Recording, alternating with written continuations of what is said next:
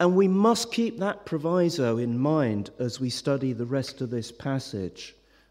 Okay? He's talking to active Christians who are doing what they should be doing. Jesus knows also, however, that they have very little strength.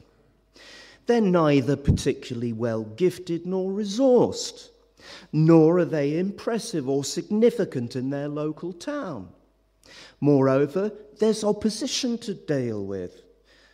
And none of this is alien even to a modern local church.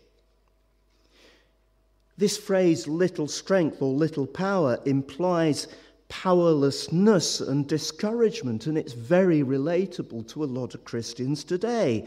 If only we had more money and material means, what could we achieve if we had more help around the church and in Sunday school and outreach? If only we were less timid talking to others about Jesus, had greater get up and go, and had just the right words to say. What must God think of me, of us? Is he disappointed? Well, don't judge a book by its cover, they say. You see, second up, Jesus isn't disappointed. In fact, he's full of praise in this instance, because despite the discouragement, they are spiritually impressive on the inside, having three outstanding virtues that Jesus mentions. Verse 8b, they have kept the word of Jesus. Many towns across the world have Christian churches, but not all have gospel churches who hold to biblical doctrine, but have instead bent their message to conform to the public agenda of the day. Remember Thyatira a couple of weeks ago, who buckled like the Church of England's in danger of doing at the moment, right now? 8b, they've also not denied the name of Jesus. This implies they were under pressure to do so. They take the heat of it, though, and they do so with grace. And then 10a, they have patiently endured. Life was difficult for them, especially with the opposition of the synagogue. Despite that, they've not left the faith, not left the church for one where the grass might look a bit greener, but stuck with one another, doubled down, prayed, helped out for the sake of Christ and the gospel. Well, in response to such faithfulness, little Philadelphia gets the longest list of promises of all the churches here. 6 promises. And thinking about this small group of believers so long ago, with little recognition that hardly anybody notices, it put me in mind of all those little small village churches up and down this country, where a tiny band of faithful, true believers is holding out against a tsunami of godless secularism and keeping the churches open and Bibles open for business. Don't they deserve a pat on the back? Anyway, before we impute all these wondrous qualities of Philadelphia on ourselves, let's just ask, are we as individuals and as a congregation committed to the gospel as taught by the apostles? Hopefully, are we going to a home group and studying the Bible regularly? Well, if not, let me encourage you to reignite your first love, as one of the other letters says. Do we mingle and blend into life around us so as not to cause offense? Do we keep quiet about Jesus? Again, let's encourage one another to be brave, to give it a go. You might be surprised how easy it is to get to talk to people about Jesus. They are interested. And are we patiently walking through the downs of church life at CCB as well as the ups? Or are you giving up? Again, let's encourage each other to keep going. Well, the third point to make about this church is this: they're entrusted and rewarded. Now, in the Roman world, Philadelphia was known as the city of the open door. And Jesus uses this image in verse 8 where he says, "I have placed before you an open door which no one is able to shut." Now, this open door here has a double meaning. Firstly, it's an invitation to mission. Jesus is working behind the scenes to make sure that nothing is going to hinder and stop the work of this church. Mission doors will remain open. That's encouraging, isn't it, for one thing? What about the doors that God's opened for us at CCB? Or for you personally? What about new doors? It's always good to pray that those doors we have open stay open, and to pray that new doors will open. Secondly, this door image is a door of access to Jesus. And it's access in two ways. In one respect, it's the door of heaven that Jesus is describing.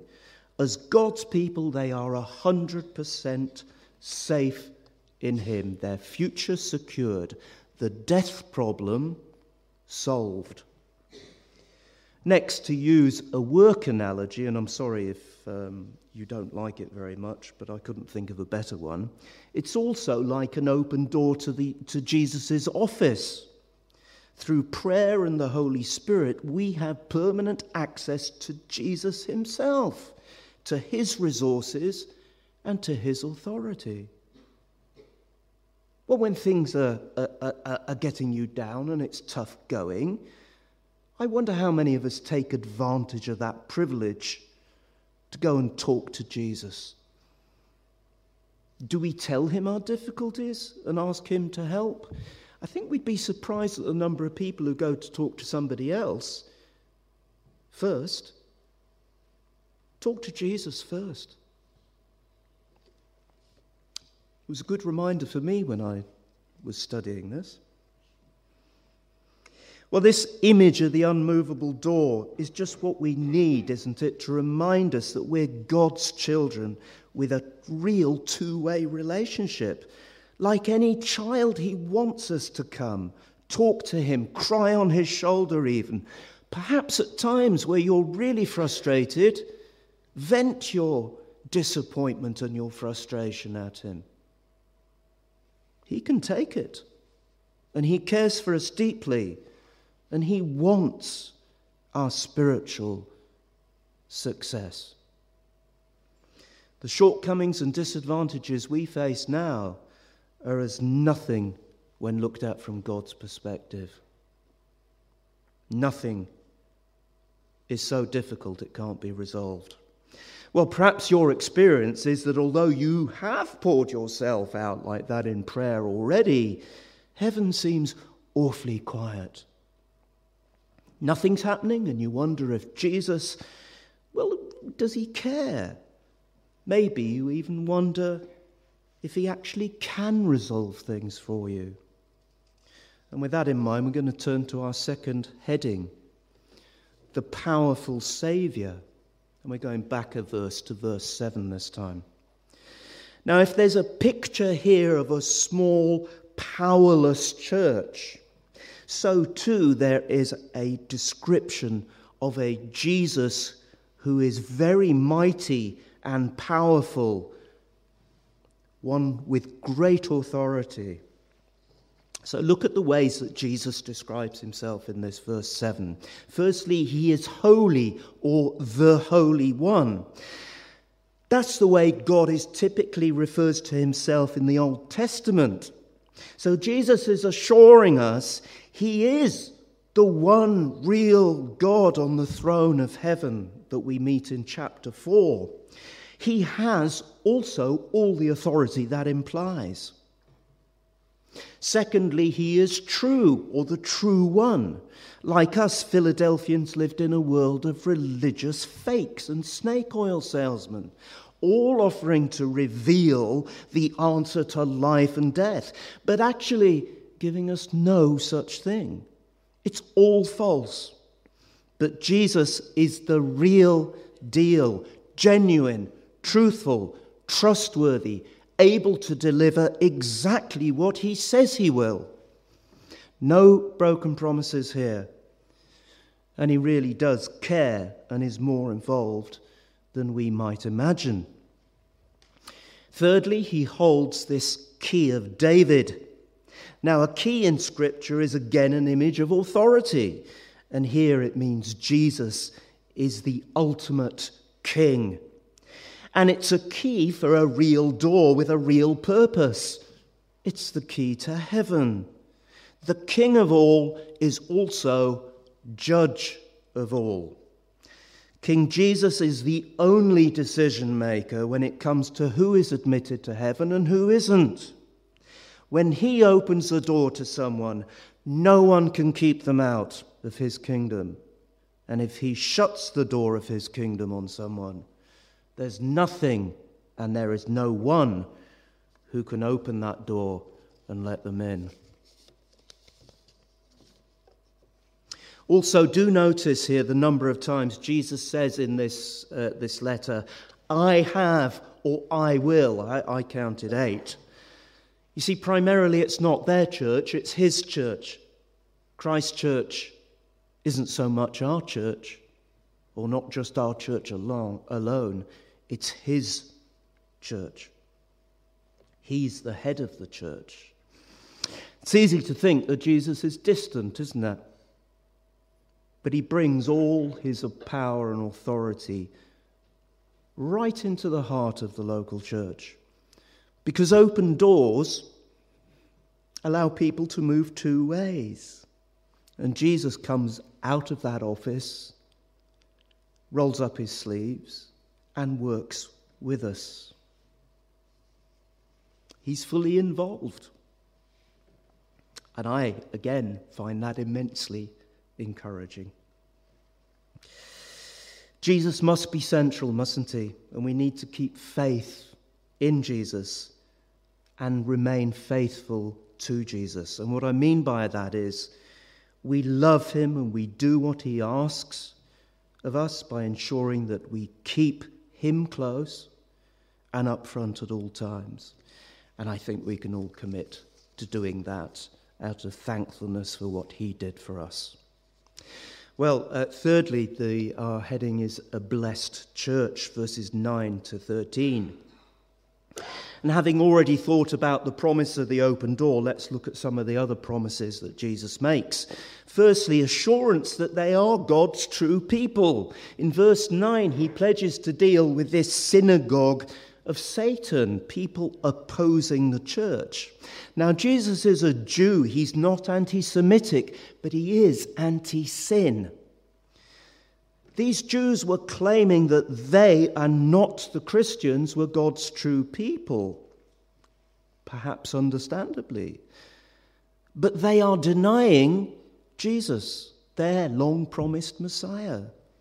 And now he's come, they're pushing him away. What the Holy Spirit is saying here is to be a true Jew is to accept Jesus. For there is no other name by which we must be saved, says Peter, another Jew, in Acts 4:12 on the day of Pentecost. I wonder if you find yourself doubting the truth of Christianity at times, when humanists and the like and the world religions tell us that we're being stupid, gullible people falling for a fantasy. After all, this message is shoved down our throats day and night, isn't it, by the press, the media, and our culture. But you can rest assured, like the Jewish Old Testament allusions used here, all the promises of Jesus are for people who call Jesus Lord, who do recognize Jesus. No one else. Jesus is the only way, the truth, and the life. No one comes to the Father except by him. Period. If Jesus is your Lord, be encouraged.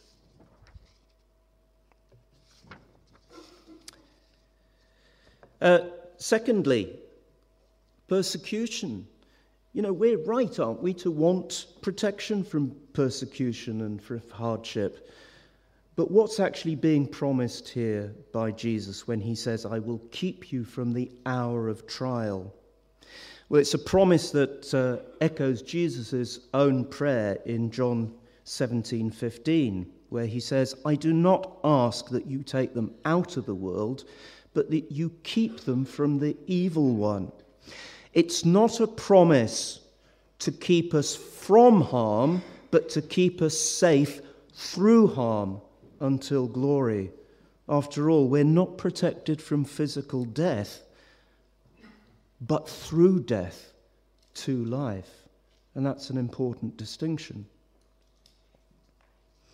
Then there's a promise of a place prepared in heaven. In verses 11 and 12, Jesus reassures the Philadelphians of this.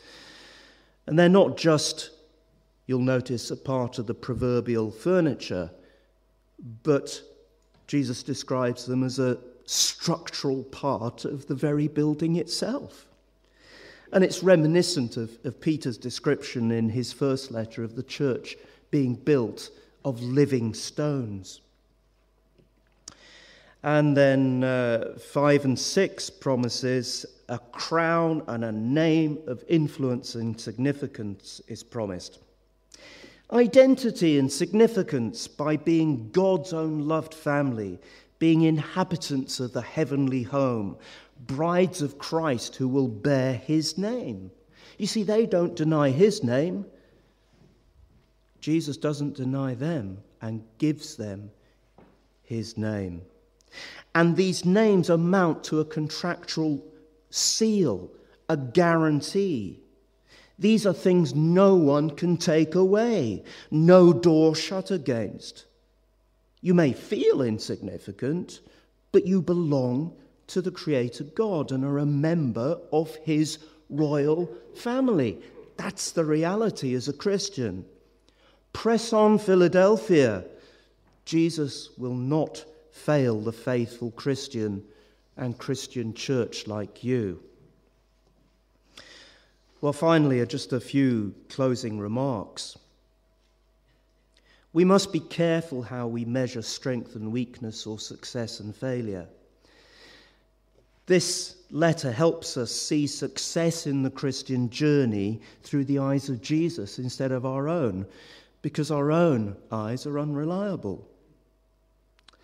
And we shouldn't mistake disappointing or downright tough physical circumstances with the health of our spiritual walk. If your faith is holding and you're doing what you can to serve Christ out of thankfulness, then you're doing just fine. Just because you feel downbeat and like a failure doesn't mean that in the eyes of the Lord, of the most important judge, you are. But this works the other way round too. Just because you feel strong and effective, perhaps, doesn't mean Jesus agrees. Proceed with caution.